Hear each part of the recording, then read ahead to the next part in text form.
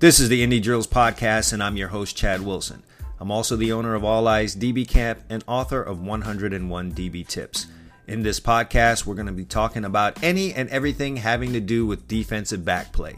From technique to current events, we'll cover it all just like the guys in the back half blanket the wide receivers.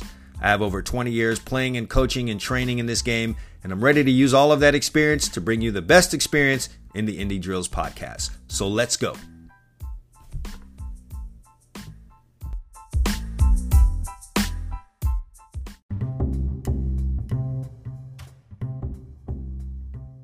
Listeners, if you haven't had a chance to do it yet, pick up your copy of the 101 DB Tips ebook. It's the ultimate reference guide for defensive back play.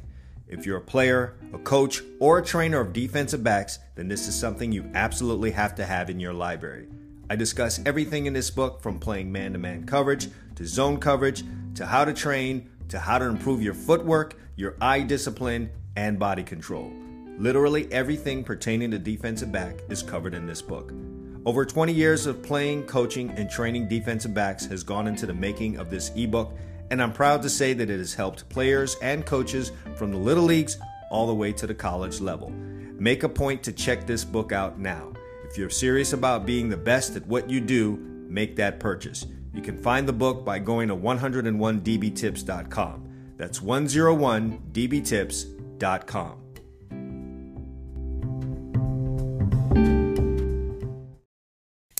It's the Indie Drills Podcast. It's the second episode of the Indie Drills Podcast. And I just want to say right now, I totally appreciate all of you that dropped in on that first episode. It went a whole lot better than I thought it would. A lot of people listened to that first episode. So I really appreciate that. I hope all of you are back and then some, because I think we're talking about some good stuff here. What am I getting into? The main topic here today is how do I cover that route? That's just the topic. Just a little teaser there. We're going to get into that later on into the show. But first of all, we're going to jump into some other things here. First of all, the Indie Drills Podcast, almost said All Eyes DB Camp, but the Indie Drills Podcast is sponsored by 101 DB Tips. It's my ebook that I released last year.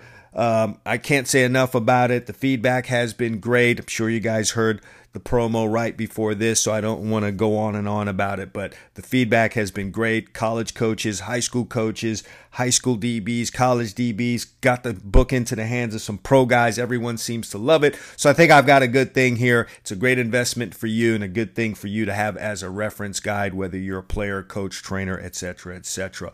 But let's get into some things here. Hey, I always try and have a current topic when I lead off on the Indie Drills Podcast. And the current topic is about a running back, but it's going to relate to defensive backs. I don't know if you guys, you had to be following if you care about football at all in any way, shape, or form, whether you're a fan or a player or, someone intimately connected with the game of football. You had to see what happened in Minnesota with Dalvin Cook being released by the Minnesota Vikings. Dalvin Cook is a top running back in this league. And I am just, as a former running back, someone who really came into the game because of running backs. That's what drew me to the game of football. I'm obviously, I'm an older guy, but to watch what's happening with running backs in this league is just amazing to me. They're so devalued. They're so undervalued. They seem to expire quickly within the franchises. They just aren't getting paid. They take the most hits in this game, and it's just really tough to watch that happening. But you know what? I'm not going to be the old stubborn guy. I realize the game of football is changing. Maybe not as much as people think. You still got to be able to run the football and stop the run. But the value of that running back position has certainly, I would even use the word plummeted over the years. They just don't have that marquee running back anymore. At least it's not something that's highly valued by teams. They'd rather split the carries amongst a couple of players. They don't need a guy that's back there rushing for 15, 17, 1,900 yards. I think Eric Dickerson's single-season rushing record is as safe now as it's ever been, and it's been held since 1984, but just watching the way things have been going with the running back position, I don't know that it's going to be anytime soon before anyone takes that down. And by the way, Eric Dickerson was a guy I idolized growing up. That's who I thought I was going to be. And so that leads into, why this current topic on the Indie Drills podcast when I'm talking about a running back. But like I said, the running back position is what brought me into the game of football. Just watching guys run with the football, dodge people, outrun people, score touchdowns was exciting to me to watch that as a youngster.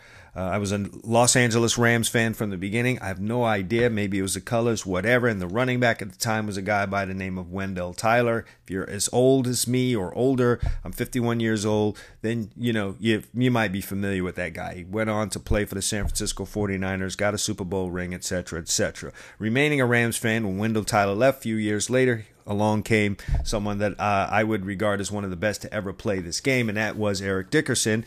And again, he has a single-season rushing record.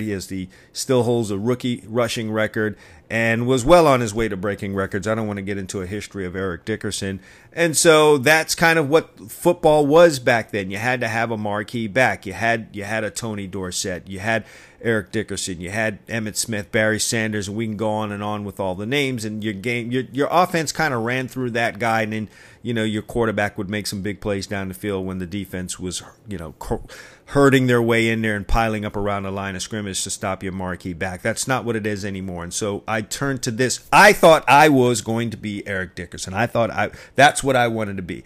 I wanted to go on to high school, go on to college, be a running back, go to the NFL someday as a running back.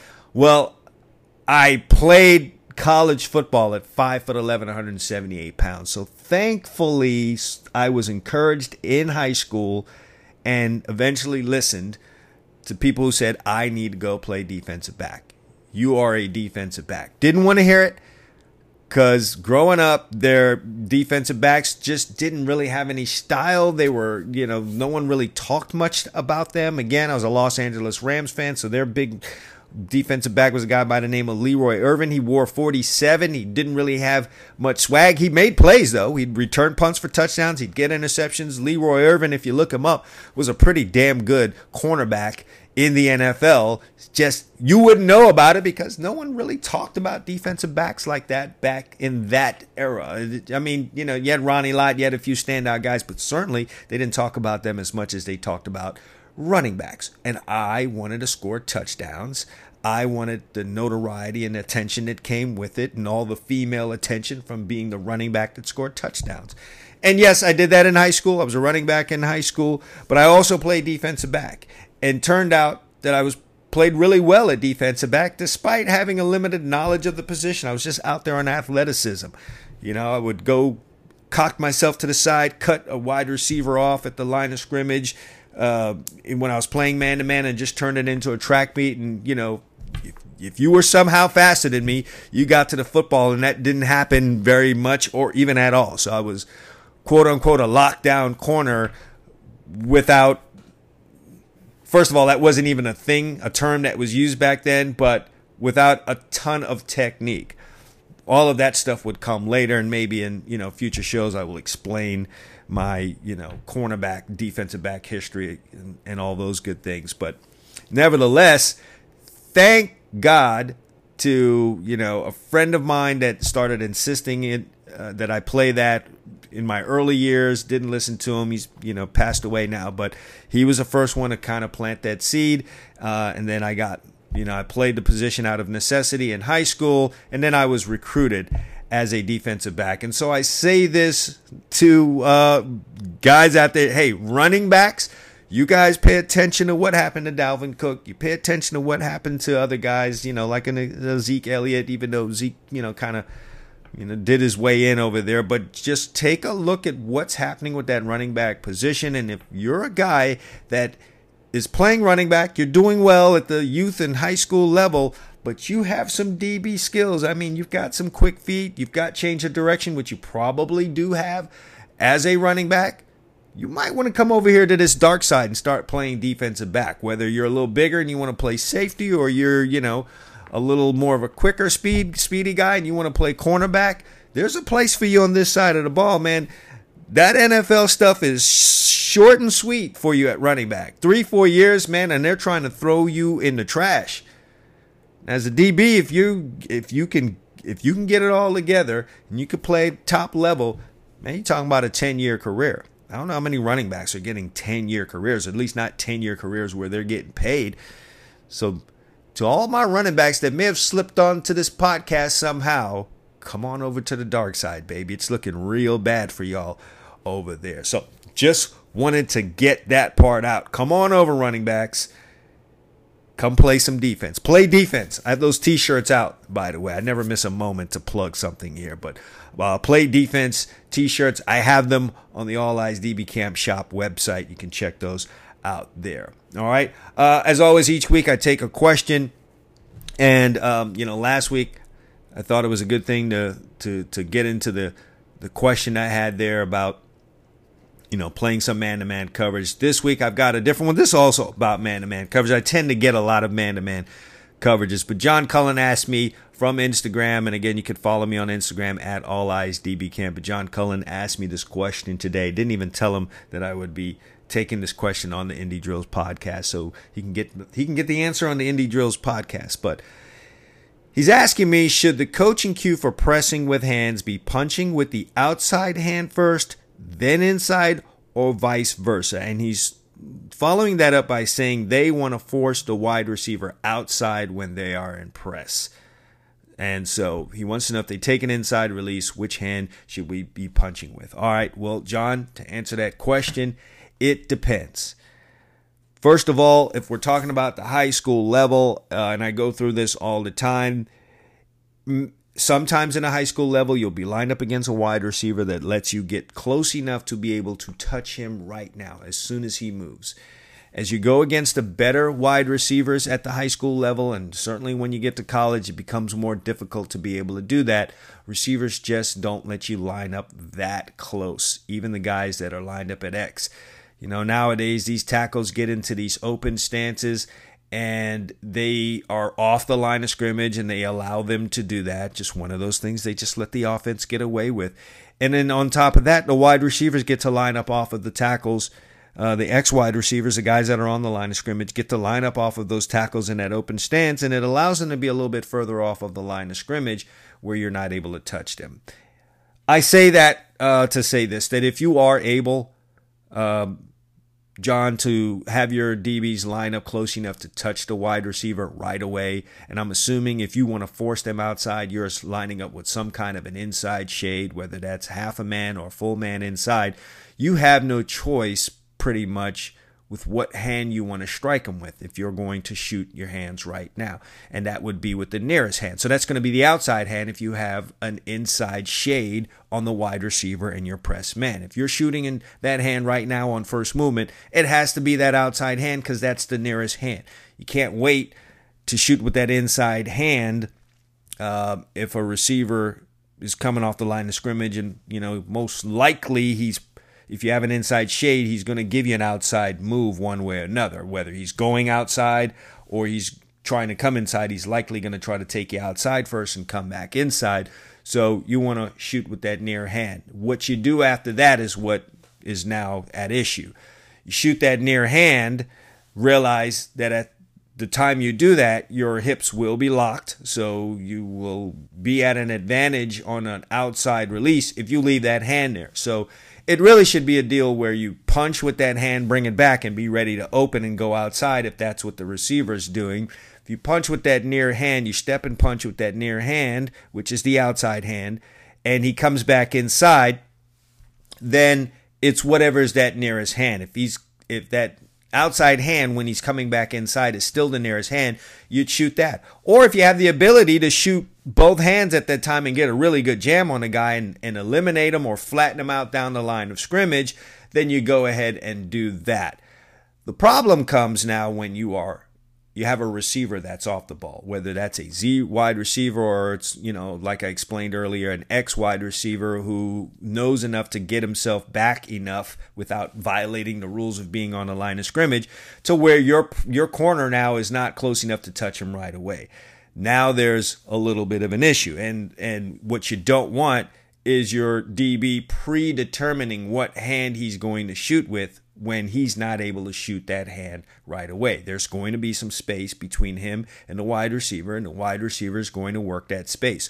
Whether he moves laterally right now to get the DB to move his feet, or he attacks the space right away and then tries to exit quickly left or right, you have to be careful about telling your corners to shoot a specific hand right away. At this point, it now is going to depend on the positioning of the wide receiver once he reaches your cornerback. If he attacks him straight ahead and tries to get head up with him, what I advocate for is a two-hand jam. When that wide receiver is right in front of you, and I use the term within his frame, I always try and give press corners the image of them being a door on a house. So I'm talking about a frame, and the frame is you as the door. If he's right in front of you, the door, the frame, shoot two hands, get yourself a nice jam. Obviously, you don't want to be on your heels, on the balls of your feet, ready to jam with those two hands and then kick slide left or right, depending on which way the receiver is going to exit. And he is going to exit. He's not going to just stay there in front of you with the two hands on you unless, it's one of these big tight end types that know they don't have any moves and they're just going to try and run you over. And it doesn't happen very often. A normal wide receiver that's hit with a two-hand jam at the line of scrimmage is going to get into his route, whether that's an outside release or an inside release. So once your DB throws the two hands, he's got to be on the balls of his feet, knees bent, ready to push off left or right, depending on which way that receiver exits after the two-hand jam. If that receiver works himself to the outside of your press corner, with that space, as he works the space that is in between the both of them, once the ball is snapped, now you've got to have your guy kick slide, if that's the technique you're using. If you're a hard press team, and it sounds like that's what you are, you got to have your guy kick slide, and now he's thinking of shooting that offhand, which would now be the inside hand. He has to shoot that inside hand to guide that guy outside. And, there's more to that technique. I'm just talking the very basics here, but you don't want to kick slide and force that guy outside wider, get him off his line, and then you're shooting with the offhand, which would be the inside hand. If that receiver is trying to work the inside and get inside of your receiver, get inside of your corner, then, you're going to want to teach your guys to be really aggressive against that inside move. So now that could be a two-hand jam. And again, that could be that nearest hand, which is the outside hand as a guy tries to get inside of him. Or if that receiver is able to get to his inside shoulder before he's close enough for your DB to jam, he could punch with that inside hand, but he's going to have to open rather quickly. So punch with that inside hand, get himself open at 45 degrees, and try to flatten the guy out, and then he's using the other hand. Or he can kick slide to the inside, which is what I advocate as a hard press corner. Kick slide to that inside, and then you're going to use the nearest hand at that time, most likely the offhand. Since we're trying to use offhand jams on the kick slide, that would be the outside hand as the receiver releases inside. I really wish I could diagram this, but I'm on a podcast. You guys are just going to have an imagination and try to picture what I'm talking about here. But just to keep things simple, if there's space between you and your cornerback who's inside shade and the receiver releases outside, he attacks the space outside, have him kick slide, use the offhand, which is the inside hand. If he's trying to go back down inside, I know you want to take away that inside. I understand that. What is at issue now is where is his help? Is it like a two-man situation where there's a safety on each hash? If that is the case, then he can shoot that near hand and he could be more aggressive against that inside release. If it's a cover one situation where there's only one safety back there and he's in the post, he can't be as aggressive on that inside move. What he's just going to have to do is, yes, that receiver might get inside of him. He's going to have to just now squeeze down on that outside hip, force him more to the middle of the field, and if it is a slant or something like that, be ready to play through the hands. So I understand that you want to take away the inside. I don't have enough information as to where your safeties are playing because that's going to kind of dictate what your cornerbacks will do versus an inside release when you're shaded inside. And I hope that answers the question.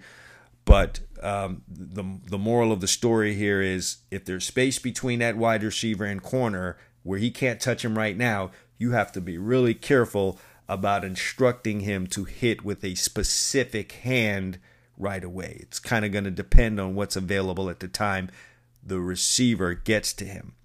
So that's the long and short of that story right here. One of the big things I wanted to talk about, the kind of the debate topic here on this Indie Drills podcast is, do you do one-on-ones in your practice? I posted something on my 101 DB Tips Twitter page. I've been having some pretty good discussions among DBs there. And I'm not always involved in them. These guys go at it themselves there. And if you want to follow that Twitter page, it's DB Tips 101, DB Tips 101. You can follow me there. So I put up a video the other day from Carl Scott, former cornerbacks coach at Alabama, and it was him talking at a clinic. And part of what he was talking about is how they do 2-on-2 or 3-on-2 in their practices. And, Carl Scott is not the current cornerback coach, but I'm assuming what he was talking about then is still the way that they do things at Alabama. And he specifically said, we don't do one-on-ones at Alabama. He described it as, quote, a bullshit offensive drill. So basically the feeling at Alabama, either whether it's Carl Scott, the defense coordinator at the time, not sure who that was at the time, or Nick Saban himself, is that they don't feel they get what they need out of one-on-ones as DBs when they engage in that drill. And they just feel like they get more out of 2-on-2 and 3-on-2.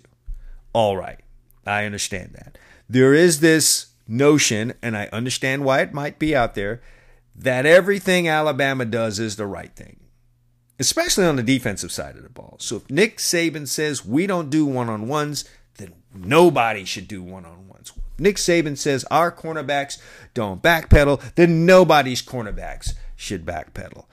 That is the furthest thing from the truth. First of all, you have to do as a defense, as a secondary, as a defensive coordinator, what works for your team, the scheme you're running, and the players that you have available to you. Here's what I have found out about one-on-ones. First of all, when I went hardcore as a defensive back in college, I went and played for a guy, one of the godfathers of bump and run, Willie Brown. He was my defensive back coach the first year that I was in college. He ended up being the head coach of the team the second year. So we did one-on-ones, believe you me. And that, continued into my time at the University of Miami, where we ran a lot of cover two there, especially my first year there. We were strictly primarily a cover two team, but we ran one-on-ones. And I'm going to tell you what one-on-ones did for me and why I'm an advocate for one-on-ones. Sure, it is primarily a offensive drill. Some of the routes that may get run in one-on-ones by the wide receivers aren't entirely realistic. They may take a little bit longer than what would actually happen in a game because there's a pass rush and there's just not as much time, etc., etc. Or there may be more moves in the route than what you would normally get in a game situation. Most of the time. Sometimes, man, your pass rush doesn't get there, and that route can seem very, very long in a game. Nevertheless, I got a couple of things out of one-on-ones as a player.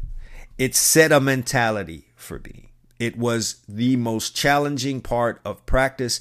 It was a part of practice that I know I most look forward to. A lot of the DBs, especially the corners, looked forward to, and it was a very competitive thing that we did both at Long Beach State, where I first went, and Miami, where I went after. And let me just say this about Long Beach State is, we were not a great program. And that had everything to do, mostly to do with the trenches, offensive line and defensive line. We just could not recruit that position. However, outside at the skill positions, wide receivers, DBs, we were as good as anyone there. The two wide receivers that were there the first year I got to Long Beach State played pro ball. I was one of the corners, played there as a freshman there, and we had several guys in the secondary that went to the NFL from there. So we were good there. And it was a battle each and every day. And it created this mentality that you have to have as a defensive back. And when you develop that mentality and you get into the games and you're lined up in a coverage, cover one, two-man, whatever, you don't have the fear that I think you would have if you never do one-on-ones at all in practice. So it's really about a mentality. And sure, okay, maybe the offense has the upper hand in that drill while we're doing it at practice. But if I'm able to cover a one-on-one in that offensive drill in practice, when I get into the game, I'm good to go. And again, we had really good wide receivers when I was at Long Beach State. And we had damn good wide receivers when I was at the University of Miami. I mean, all those guys went pro. All those guys were big time at the time that I was there, early 90s. So going against them one-on-one with no safety help, and then going into a game, man, I was golden. I had nothing to worry about. There was, literally no competition until maybe we went and played Florida State. And our wide receivers at the 3 years that I was at Miami were better than anything Florida State put out on the field in those 3 years. Now, they were close, but I take my guys at the University of Miami over anything Florida State put out in those early years while I was there playing.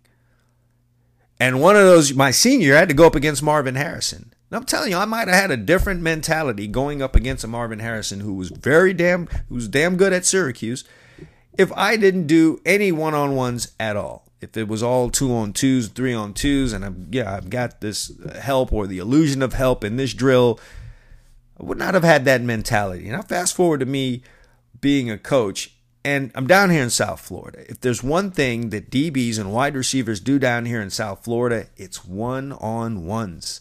They will do one-on-ones underneath an overpass. They will do one-on-ones in any empty field. I guarantee if you drive around on a Saturday down here in South Florida and there's a park, you're probably going to see wide receivers and DBs doing a one-on-one. Consequently, that brings guys out of South Florida, out of this area with a mentality that's very hard to beat. And if you've played defensive back, if you've played corner, if you've coached cornerbacks, if you coach DBs, you know the mentality that you need. There's a certain mental toughness that you've got to have to be out there on that island, especially, man, when you're in high school and college on those hashes and that ball is on the far hash and you're singled up on a guy with a tremendous amount of space. I don't care what coverage you're called. You're going to feel like you're doing one-on-ones in practice. There's an awful lot of space there. And so how do you recreate that mentality? How do you develop that toughness? It's with one-on-ones in practice. Now, if you're listening to this and you're a team that doesn't really run a bunch of man-to-man coverage, and I know how things get, you've got a limited amount of time to practice, so you really need to focus on the important things. So you're a quarters team, or you're a cover two team, or you're primarily a zone team. I get it. I still would say to you though, just get one period, one segment of one-on-ones in per week. I know that it can't be a focus because you don't really run that. And maybe you don't have those type of guys. But if those guys in your secondary are going to get recruited at all, they're going to go to camps. They're going to go to rivals camps and 247 camps in the spring. And then they're going to go to these college camps in the summertime. And they're going to do one-on-ones. And an evaluation is going to be made there. And if a guy is terrible in one-on-ones at any of those camps, it's going to be very difficult for him to A, feel good about himself, and B, look good for a potential college that wants to recruit him, or maybe one of these reporters that, may boost a kid up if he does well out there. I know high school coaches have a certain feeling about that. So on that high school level, man, for a kid to go through high school and just never do one-on-ones and then go to and think he's going to college, or to go to college, and then the first time he does one-on-ones is in college, he's going to struggle greatly. You guys that are in college, man, hey, listen, you got to do your own thing. But again, if you're running any kind of man-to-man, the mentality, all right, if you're one of these coaches that are coaching the secondary, but you never played in the secondary, and I know that happens in college ball, that just happens, and some of those guys are really, really good coaches. Some of you guys out there are really, really good DB coaches, and you never played the position. That's just the way that it is. But I'm just telling you, from a I played standpoint, in a mentality standpoint, if you're running any kind of man-to-man coverage and you don't do any type of one-on-ones, man, it's going to be tough for that guy to get the mentality that he needs. 2-on-2 is not going to really give that to him. There's nothing like the spotlight of being one-on-one with a guy, and it's you versus him. And 2-on-2, man, they might throw the ball to the other wide receiver, not the guy I'm covering. I might get beat off the line of scrimmage, and the quarterback doesn't make the greatest read, and he throws the ball to someone else, and I get to get away with it. And that certainly would be the case in half-line 7-on-7 or full-on Skelly. I might have the craziest technique out there and be a total mess, and I get away with it because quarterback didn't see it. He's looking somewhere else. That doesn't happen in one-on-ones. One-on-ones is my technique must be on point. I better be on this wide receiver's hip because the ball is coming to him come hell or high water. This is the guy. It's just me and him. And so I can't imagine being a defensive back that plays any kind of man-to-man coverage at any level, pro, college, high school, if I never engage in that activity, one-on-ones at all in practice. So just something for you coaches out there to think about. Maybe you don't do it every practice. Maybe you just do it once a week, but you got to expose your kids to it. You got to expose your players to it. If for nothing else, just the mentality. And literally every drill that's run in a practice favors one side or the other. I mean, inside run favors the defense. I mean, it's great for you to be a linebacker, an inside linebacker, and have no fear of a pass or play action pass or a wide run. Yeah, I'm going to come downhill. It's not entirely realistic because that's just not how it's going to be in the game unless you're facing a veer offense or some kind of wing T or, Paul Johnson's Georgia Tech wishbone. Otherwise, man, it's not a realistic drill. So, I understand. I know it. I've coached this games. I understand time can get away from you. But just a little plea from me to you, DB coaches out there, and I'm doing this for the sake of your players, expose those guys to one-on-ones at some point. Once a week, twice a month, do it more in the spring, something. You got to have those guys mentally ready to line up in a man-to-man situation in the game and not have their mental situation go completely crazy there. It's a tough place to live, all right? So that's that. I do ask the question, and you guys can answer this either by email, and that's cwilson@alliesdbcamp.com, or you can respond to anything that I posted on Twitter that is a promo for the show. You can go ahead and answer there. I would love to hear from you guys. And also, I think if you're listening to this on Anchor, which is now Podcasters, I think there's the ability to leave a video, an audio message or something of that nature. But I'd love to hear from you guys. Do you do one-on-ones in practice? And you can expound on that and let me know why or why not you don't do the one-on-ones in practice. So I think that's an interesting topic. And listen, a lot of people gave their opinion on what Carl Scott had to say about the one-on-ones. And again, Alabama has certainly earned the right. They win a national championship every 1.5, 2.5 years. Nick Saban is the best to ever do it in this game. I have no qualms with saying that. So, I understand people thinking that everything that they say and do there is right. That's not the case. And it's not always right for your program, especially when you got younger players at your high school. What they're doing in a college program, a Power 5 program, doesn't necessarily mean that it's what you should do at a high school level. You are in a developmental stage for these players. So things that maybe Alabama could cut out of their practice, you don't have the luxury of doing that if you really are caring about developing your player and making them a college player. Those guys at Alabama are already college players. These are more advanced players. So you can't take everything that Alabama does and runs with it. All right.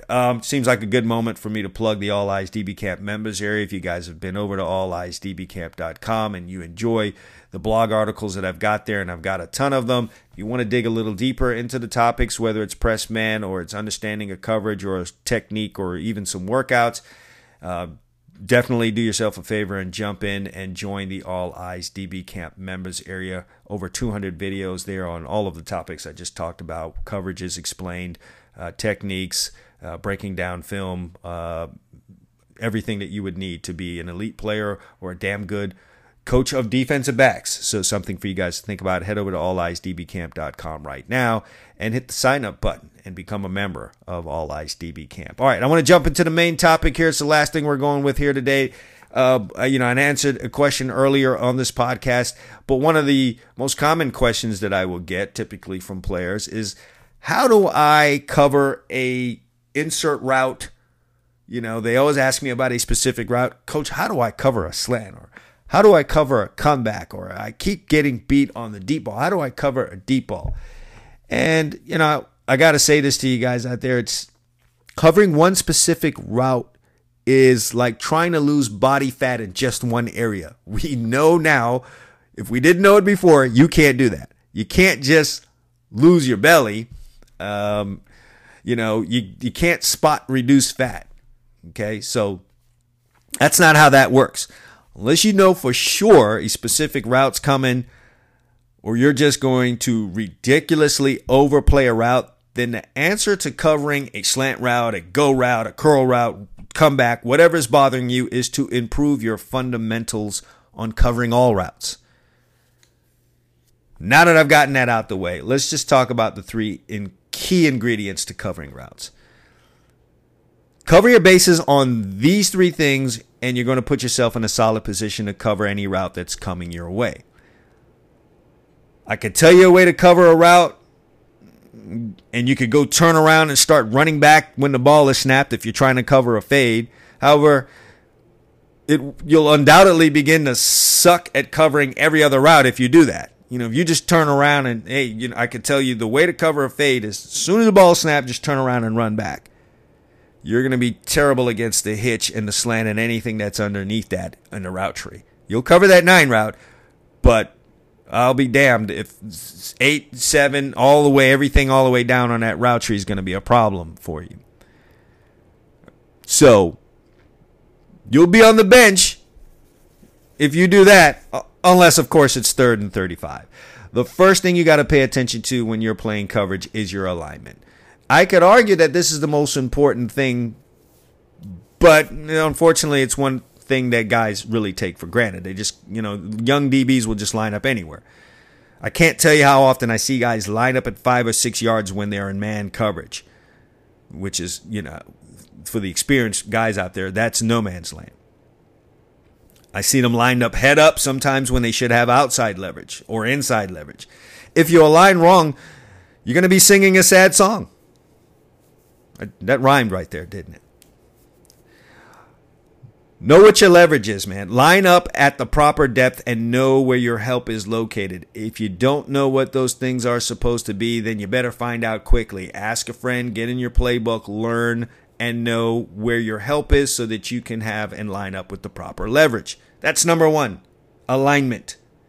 Second is, you want to have your eyes in the right place. So when you tell me, Coach, I keep getting beaten inside on a slant when I'm in press. Well, rest assured, your eyes are probably in the wrong place when the ball gets snapped. You're either looking at the receiver's head or shoulders. That's a typical problem and why guys get beat on the slant. This gives you a late read on his movement, and then it allows him to take your leverage away from you. If you're an outside leverage and you're supposed to have help inside, then a slant is not the worst thing in the world that can happen to you.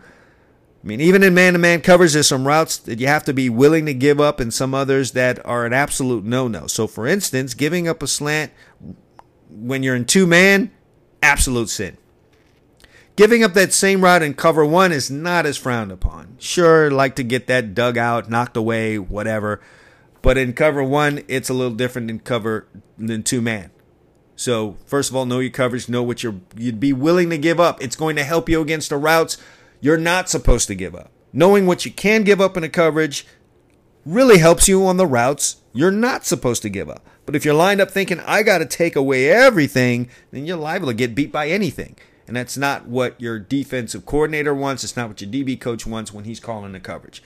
Every smart defensive coordinator and DB coach knows that no matter what coverage is called, there are some routes in there we are willing to give up. And so it's just kind of a play to percentages kind of thing. So you as the player have to know what routes I can kind of not be as strong on in the particular coverage that I'm in. And finally, you want to make proper use of angles. The truth of the matter is that you win with angles in man coverage.